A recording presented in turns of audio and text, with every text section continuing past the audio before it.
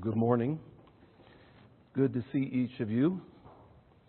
I'm going to help out the generation that precedes me. Some of you are thinking maybe of a song from Ecclesiastes 3, and you can't quite place it. Some think it's the Beatles or Simon and Garfunkel. It's actually the Byrds. That has absolutely nothing to do with the sermon, except I don't want you distracted by who was that sang that song. Okay, so it was the Byrds. You don't have to YouTube that or anything. I'm not recommending that song. It's just a very popular song from the 1800s, was that? Probably the 1960s. So if you would take your scriptures and open them to Ecclesiastes chapter 3. The second section that we're about to look at actually goes from chapter 3, verse 1, all the way to the end of chapter 5. We are not going to get that far. We're going to look at the second section in 2 sermons because really of the nature of what the teacher, Kohelet, is dealing with. He's dealing with some very deep and sensitive issues. And we don't want to hurry through that section, though we're still doing a pretty broad overview. There is a term that explains the tension we face when we confront the problem of evil in the world. Deviations from what we believe is true of the character of God, yet our experiences seem to challenge what we know to be true about God. The term is theodicy. In a question, theodicy sounds like this, though it can take many forms. If God is just, holy, good, kind, and all-powerful, then how and why does evil and suffering exist? That's theodicy. History's most famous statement of the problem of evil comes from the ancient Greek philosopher Epicurus, where he asks a series of questions. Is God willing to prevent evil but not able? Then he is not omnipotent. Is he able but not willing? Then he is malevolent. Is he both able and willing? Then whence cometh evil? Is he neither able nor willing? Then why call him God? It's a searching series of questions. In 1981, Rabbi Harold Kushner, a prominent American rabbi who aligns with the conservative, progressive wing of Judaism, authored a book, When Good Things Happen, or When Bad Things Happen to Good People. The title itself provokes the question of theodicy and theology. Rabbi Kushner wrote this book following the death of his son Aaron, who died as a young teenager from the premature aging disease progeria. Aaron died in 1977. The book was published in 1981. Rabbi Kushner said this, it just seems so terribly unfair, and it forced me to reconsider everything I'd been taught in seminary about God's role in the world. It was shattering. And folks, if we live life long enough, you will have those experiences too. He said that if he had to face the fact that God was either all-powerful but not kind, or thoroughly kind and loving but not totally powerful, he would rather compromise God's power and affirm His love. He writes, quote, "Is there an answer to the question of why bad things happen to good people? The response would be," and listen to where he lands, because he posited a false choice and forces himself to choose within this false dichotomy. Listen to the theology that comes out. The response would be to forgive the world for not being perfect and to forgive God for not making a better world. That is a strong charge against God. I understand it comes from a father who is suffering, but it is a strong charge against God. It is a belief system that forces a false choice rather than fear God and trust Him humbly and willingly through life's most difficult experiences. Rabbi Kushner allowed the storm winds of theodicy to slam his ship up against the rocks of skepticism. The Apostle Paul warned in 1 Timothy 1:19, holding faith, it's grasping, keeping a tight hold, holding faith and a good conscience. By rejecting this, some have made shipwreck of their faith. We're looking at the second section of Ecclesiastes.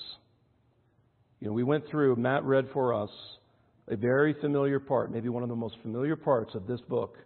There is a time for this and a time for that, and a time for this and a time for that. But as we reach through chapter 3, chapter 4, chapter 5, this is what this section teaches us. God has a plan that includes every person and every action at all times of life. God has a plan that includes every person and every action at all times of life. So last week's sermon, as we got into chapters 1 and 2, the title of that sermon, because I believe it's the big idea of that section, is Enjoy Life as a Gift of God. And sometimes we need permission to do that. We need permission today to enjoy the food we eat at lunch, to enjoy one another's company, to enjoy a guilt-free nap. We need permission to enjoy life as a gift from God. But this morning's sermon is this, because now we're going to confront the darker experiences of life. God has a plan that includes every person and every action at all times of life. Therefore, I've entitled this, Reverently Accept God's All-Inclusive Plan. Trying to word the titles of the sermon as actions. Enjoy life. Today, reverently accept God's all-inclusive plan. The teacher uses a poem to teach that every action can be traced to an ultimate source. God is the sovereign over seasons. Look at verse 1. We're not going to read this entire section again, but I want you to see that He is the sovereign over seasons. For everything, there is a season and a time for every matter under heaven. All inclusive. Do you see those words? Everything, every matter. The times are in the hands of the one who created time. The timeless one is sovereign over the times of your life. He includes so many different examples. As a matter of fact, he uses 14 pairs of opposites. There is a time to mourn and what? There is a time to dance. Those are opposites. There is a time to weep. And you'll have plenty of those times in your life. And there's also a time to what? Laugh. 14 pairs of opposites. 28 times he uses the word time. And in this group this morning, we are all at different kinds of times in our life. We are not in the same times, if you would.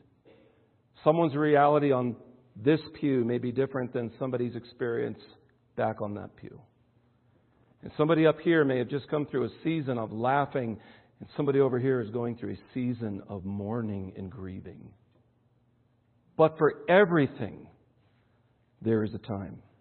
See, despite the seeming haphazard and arbitrary ups and downs of life, life does not unfold by chance or by fate. God is in charge of nature and history, boundaries, seasons, times.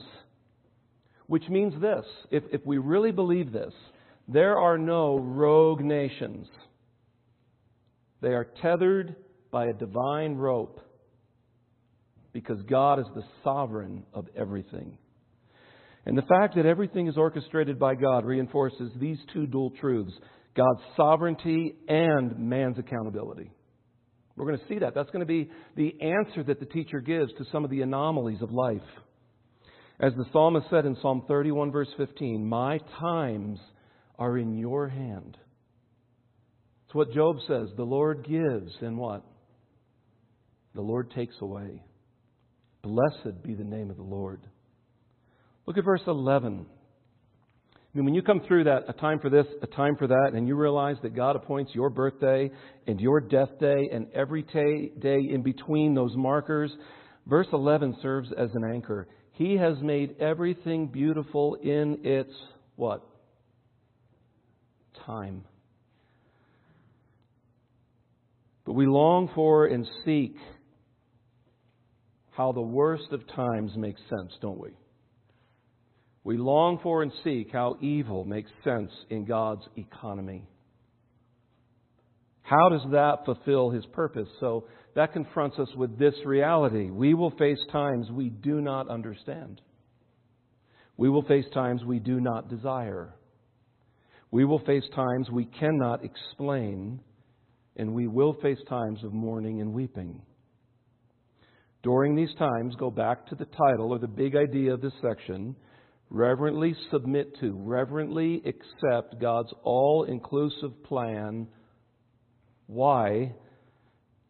Because His plan includes every person and every action at all times of life. So if this is true, if it's true that God has made everything beautiful in its time, won't we be tempted, especially as reasoning adults, won't we be tempted to doubt that truth when the seeming contradictions of life slap us in the face? And aren't you thankful that the teacher on this path of enjoying life presents 6 different case studies on how these anomalies threaten to challenge those truths? That's exactly what he launches into in verse 16. So look at verse 16. I'll read it in just a second. An anomaly is something that deviates from what is standard, normal, or accepted. The subject remains, as he's moving through these 6 sort of seeming contradictions, that all times are in God's hands. And so the teacher's going to say, but what happens when you experience this kind of time? What happens when you enter this season and that season goes on longer than you expected it? What happens when you did everything you could to control that situation and try to protect your loved ones and evil found a way in? Will you then let your ship run upon the rocks of cynicism and skepticism and practical atheism?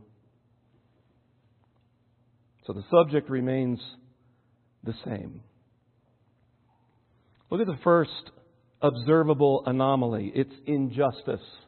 I mean, if anything cries out that there is not a good God or a just God or an all-powerful God, it has to be injustice. Look at verse 16. Moreover, I saw under the sun that in the place of justice, even there was wickedness. And in the place of righteousness, even there was wickedness. The idea of place seems to refer to specific places where you would expect to find justice, right? Leadership, courtrooms, churches. It's not only in the place as substitution, but a place where you should expect to find justice, and you don't. There is no righteousness, no judicial relief where you would expect to find it. There were decisions made this past week that only galvanized this charge. Where we expect to find justice in the law, we find the murdering of the unborn made easier. Where those without a voice should expect to find justice, in New York they find none. And we would get that, but soon we shift gears and we're like, yes, that's wrong. There's something innate in us because we image God where we say that's unjust. That's wrong. And then we turn from the horizontal problem of evil to who? And we start asking the questions of theodicy. God, if you're all powerful, if you're all loving, if you're kind, and you could prevent this, then why not? And since you didn't, then, you just fill in the blank. Then therefore, ... So in my heart, I'm a practical atheist, but I'm still going to gather in a church because I don't want to offend my family, or because that's just what good people do. Or do you see the danger of theological drift when we don't start tethering ourselves to the Word of God?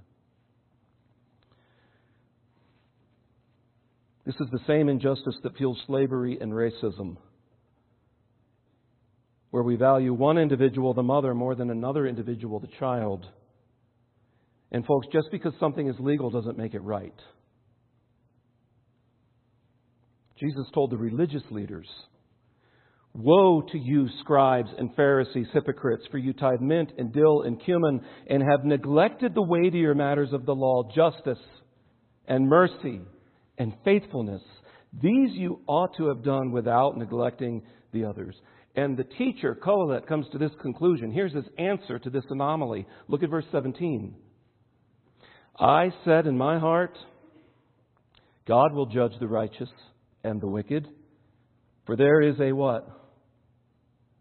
You see, it's the same subject. "There is a time for every matter and every work." So with this anomaly that faces us and threatens to undo the foundations of our faith, know this: God is not letting anybody get by with evil. People will give an account to God. But the time, if you would, in keeping with the theme, the time for universal judgment is not today. But it will be one day. Look at the second observable anomaly. Death comes to everyone. Look at verse 18. "I said in my heart with regard to the children of man that God is testing them, or God is exposing a truth to them, that they may see that they themselves are but beasts." In the middle of verse 19 he says, excuse me, "As one dies, so dies the other. They all have the same breath, and man has no advantage over the beasts, for all is vanity." This is what people are observing under the sun. This is what they are seeing. This is what they are beholding. So in light of the lack of injustice in the first anomaly, the teacher makes the point that death catches up with everyone.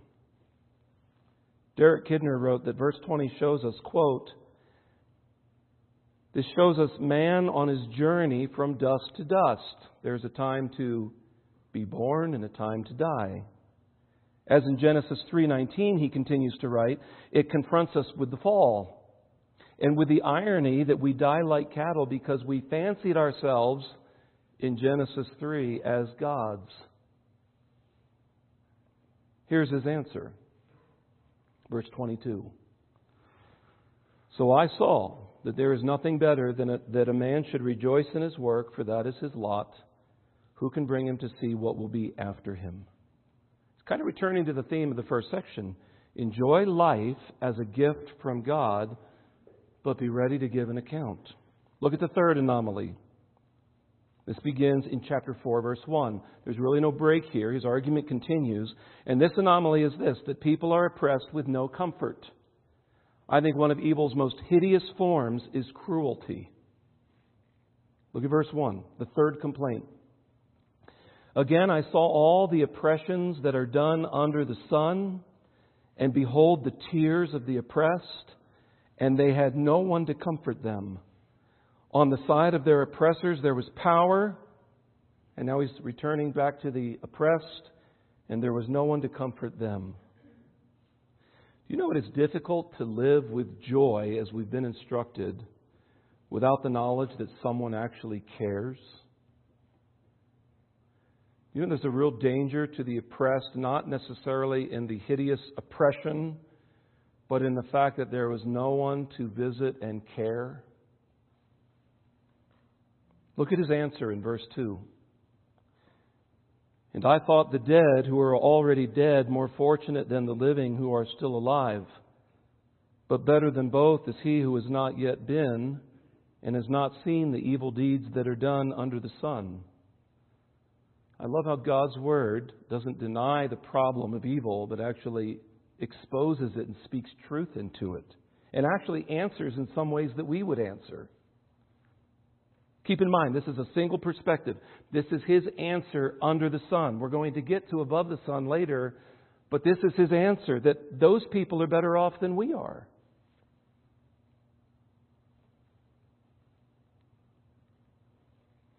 I'm going to jump to sort of two gospel threads because this is so heavy.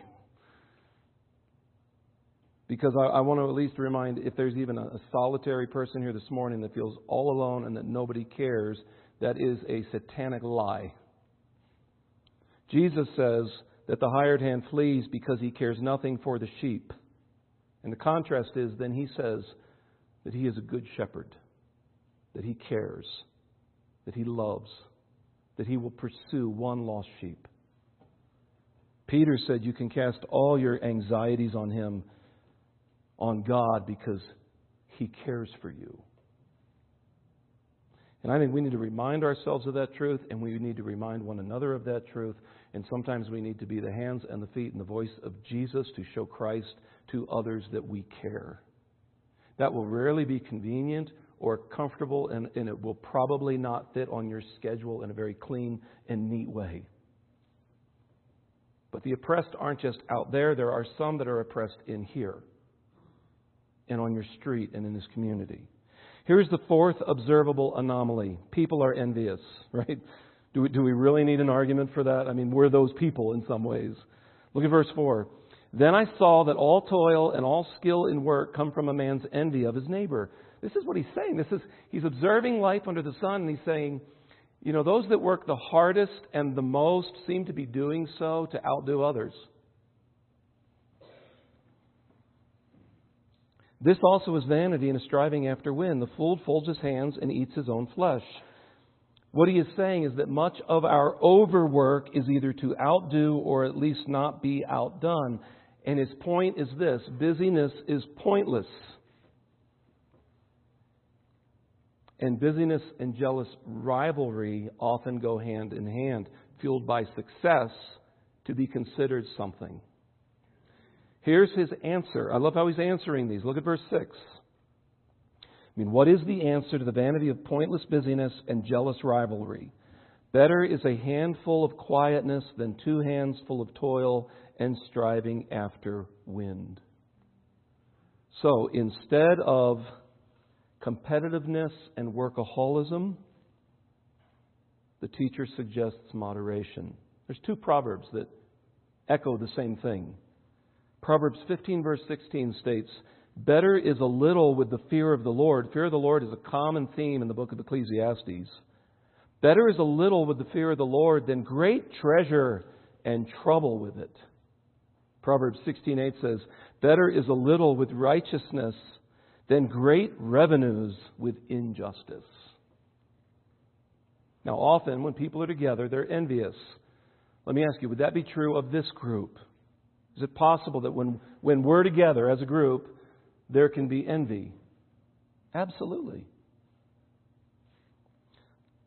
Though there's a problem when people are together, there's another problem that the teacher addresses, and it's the poverty of the loner, as Derek Kidner says. Look at the 5th observable anomaly. People are isolated. So when people are together, there's sin, and now people are isolated, and that poses another problem. Look at verse 7. Again, I saw vanity under the sun, one person who has no other, either son or brother, yet there is no end to all his toil, and his eyes are never satisfied with riches, so that he never asks, for whom am I toiling and depriving myself of pleasure? This also is vanity and an unhappy business. So look at this string of themes. Previously we had seen there was no comforter for the oppressed. Then we saw there was no rest in verses 4 to 6. And now there is no companion. We don't even need to explain that, but look at his answer in verse 9. 2 are better than 1, because they have a good reward for their toil.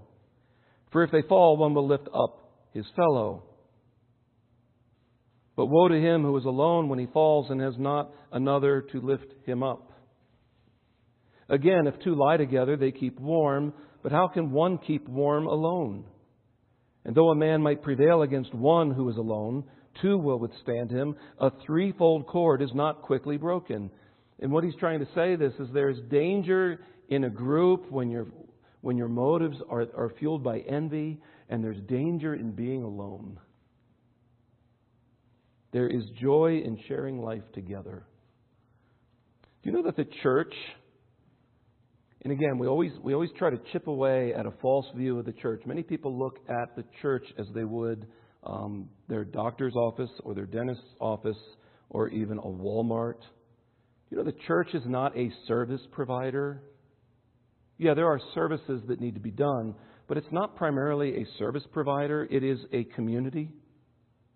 Ecclesia, the word for church, we are called out and gathered together for a common purpose. People often seem to get more frustrated when the services and the structures aren't functioning the way they would like to see them function, but rarely do they mind those standing alone, marginalized, without anyone to connect with, even here. Those who enter into life with one another, braving the risks of vulnerability and transparency in community, actually are the ones who know the joys of sharing life together. Those who love sacrificially, again, will find it's not convenient, but they will find it's rewarding. What better community? I mean, that would be so sad if this portion of Ecclesiastes could be said about anybody that we come into contact with. Because what better community than a church who chooses to practice this? Loving one another. Being at peace with one another. Accepting one another. Yes, that means you're going to have to accept people that aren't like you. And sometimes accept people that don't like you. Putting up with one another. I am so glad that command is in the Scripture. Because you're going to have to practice that with me at times. Right? When my dad humor comes out, and you're just going to have to be like, okay, we put up with him because we love him. Seeking the good of one another. Forgiving one another. Which means what? We are not perfect people gathering together to try to make a perfect community. We are imperfect people gathering together to make an imperfect community for the glory of God. So we need to forgive one another, because when we gather, we're going to offend one another. We're going to irritate one another. We're going to say things we shouldn't have said. We're going to talk to somebody else about something when we should have come directly to that person first. And we're going to have to say, brother, in Christ's name, I forgive you. There's a final observable anomaly. It begins in verse 13. And that is this: popularity and success are temporary. And this time the teacher provides the answer first to this seeming contradiction of life. Look at verse 13. Here's the answer. Better was a poor and wise youth than an old and foolish king who no longer knew how to take advice. That may be a personal testimony from the teacher. Here's the anomaly. Look at verse 14. For he went from prison to the throne, though in his own kingdom he had been born poor. I saw all the living who move about under the sun, along with that youth who was to stand in the king's place. There was no end of all the people, of all whom he led. Yet those who come later will not rejoice in him, right? Today's hero is tomorrow's loser, if you would. Popularity, it's like the air. It's like the temporariness that Ecclesiastes said. It's vanity. It blows like a mist. Surely, he even says this, surely this also is vanity and is striving after wind. See, all six anomalies, these charges, are charges against God's rule, against the fickleness of life, the constant ups and downs, the sudden shifts, the reversals. And they become excuses for rejecting God's rule rather than accepting His lordship. We must be careful not to let any of these six anomalies, or ones that we could add to it. I mean, honestly, folks, we could add to this section in Ecclesiastes in detail, with pain and hurt. We need to be careful we don't use these anomalies as excuses to reject God. Psalm 14 verse 1 says this: the fool says in his heart, there is no God.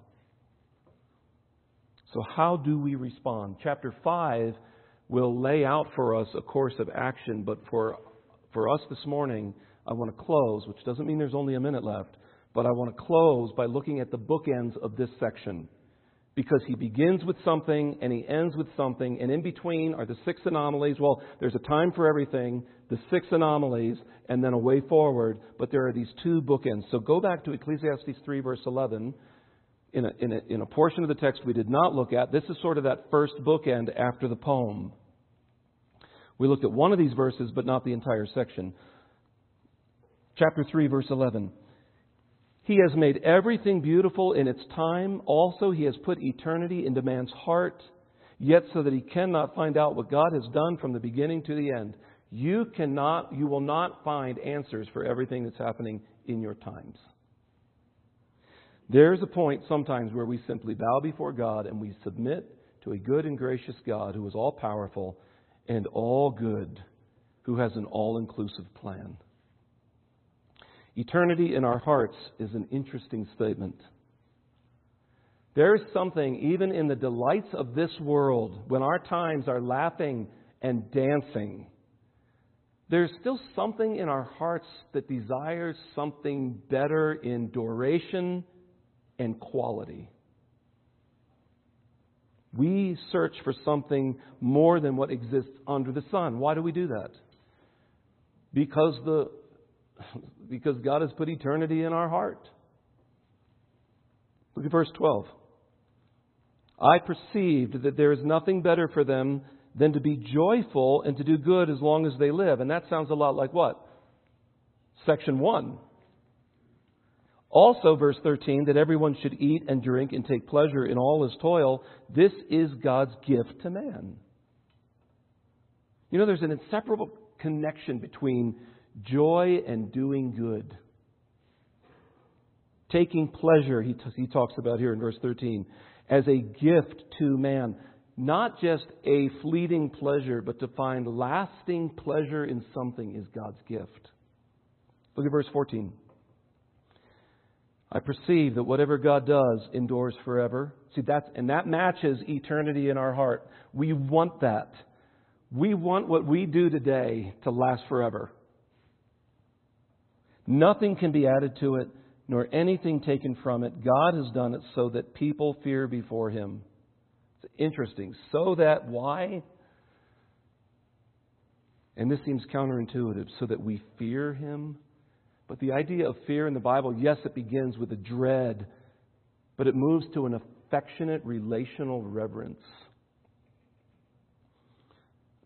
I was talking with one of my boys as we were driving in the truck, and we were talking about a situation. And then, I looked over and in love sort of threatened him like, well, if you did anything like that, I'd come down hard. And he looks back at me with the same sort of joking tone, and he goes, it's a good thing I respect you.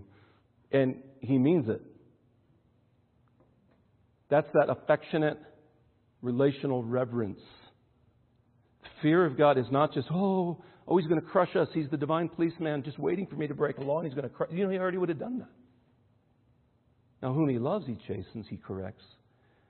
But that fear is the basis of a father-to-child relationship. That's what makes that relationship healthy. That's what makes that relationship enjoyable. Why is God doing all these things? Why does He do things that we don't even know why He's doing it? You can't find out, the Scriptures say, because He wants you to trust Him as a father.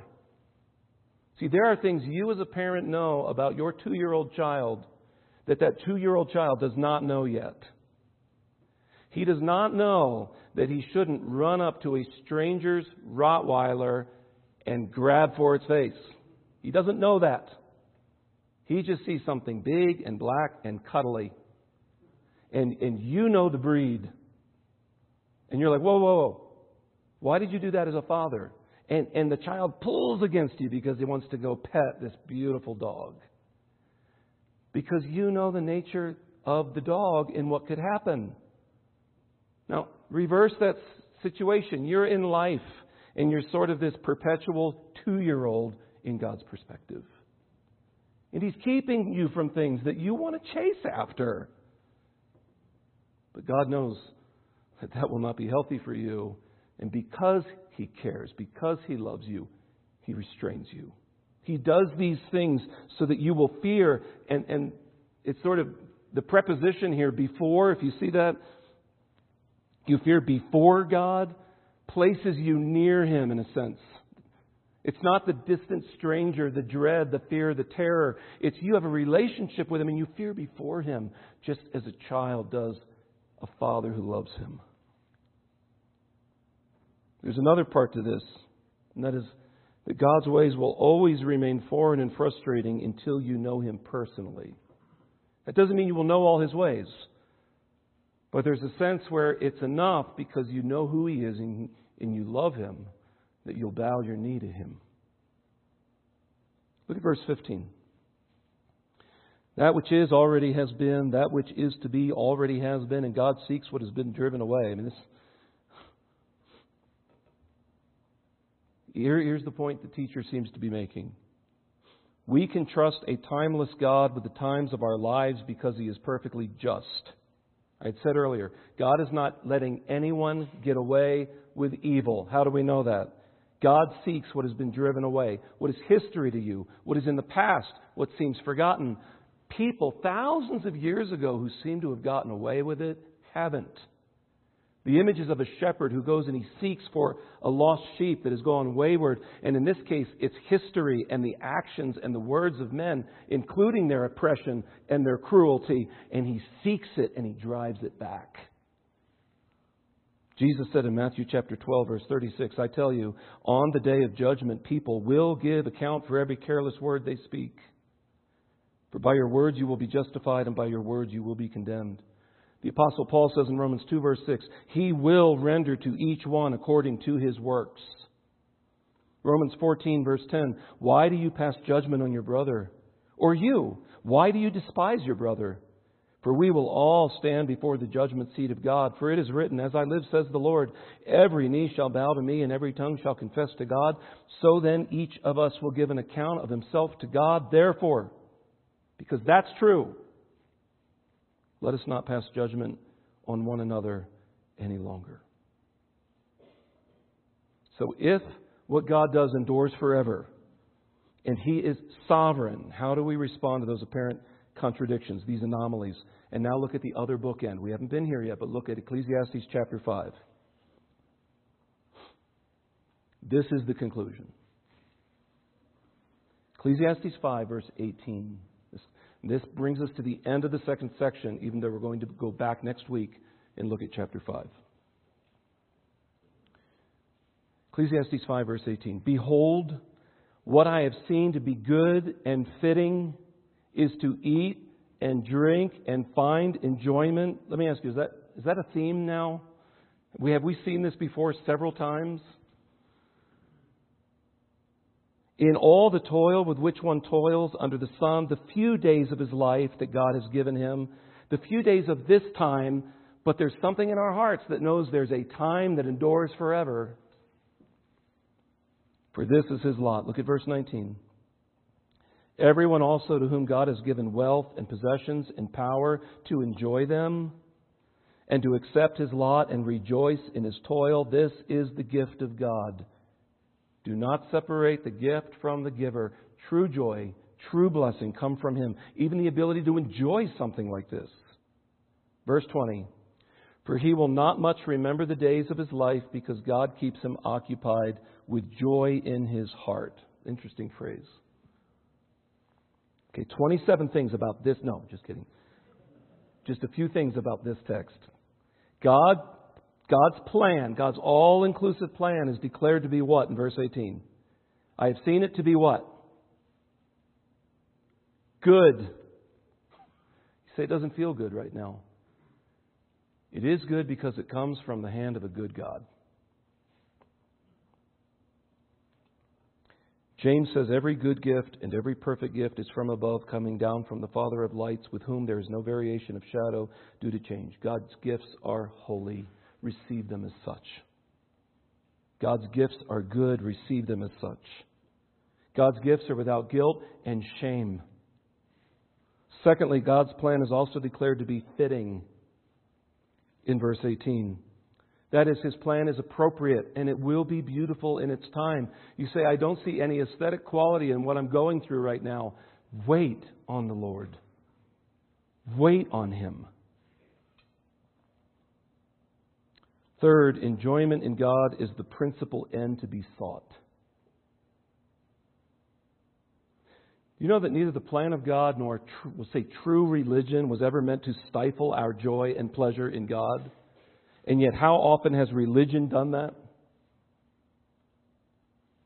1 Timothy 4, the Apostle Paul warns, some will depart from the faith by devoting themselves to deceitful spirits and teachings of demons.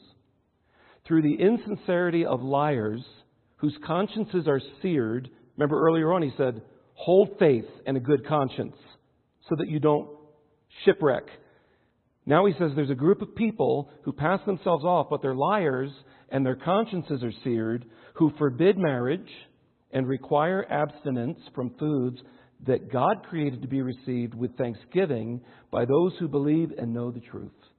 For everything created by God is good, and nothing is to be rejected if it is received with thanksgiving.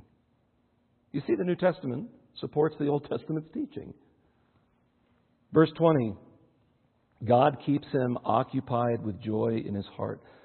God keeps one occupied. That is, people are kept occupied and delighted in their heart with God Himself and by God Himself. We keep seeing that. To enjoy this is a gift from God. To enjoy this is a gift from God. Jesus said this. This is His offer. Matthew 11, "Come to me, all who labor and are heavy laden," which sounds like Ecclesiastes, "and I will give you rest. Take my yoke upon you and learn from me, for I am gentle and lowly in heart, and you will find rest for your souls. For my yoke is easy and my burden is light." In John 10:10 he says this, "The thief comes only to steal and kill and destroy." Listen to what Jesus says, "I came that they may have life and have it abundantly." This is section 2. It addresses the theodicy that exists within our own heart. Let me ask you a few questions, and then we're going to sing a hymn of response. What things do you seek to control that are really out of your hands? And what might that look like if you surrendered that control to an all-powerful and all-good God? Secondly, there is a time for judgment, for giving an account to God. What difference could that truth make to the frustrations you have, even the theodicy that rages in your own heart, in your life today? That God is going to bring everyone back together and they will give an account. That's actually an assurance to believers, a comfort to believers. Are you letting the thief of envy rob you of joy? Envy reveals itself through criticalness, sour judgmentalism, and evil speaking. Proverbs 14:30 says, "A tranquil heart gives life to the flesh, but envy makes the bones rot." My final question this morning, based on the fact that death is the great equalizer, do you live in fear of death, or does the reality of death help you live better? I love Jesus' question to Martha in John 11. Jesus said to her, "I am the resurrection and the life. Whoever believes in me, though he die, yet shall he live. And everyone who lives and believes in me shall never die." And then he asks Martha this, "Do you believe this?" And folks, do you believe Jesus' words? Though you die, you will live forever with Him. Let's pray.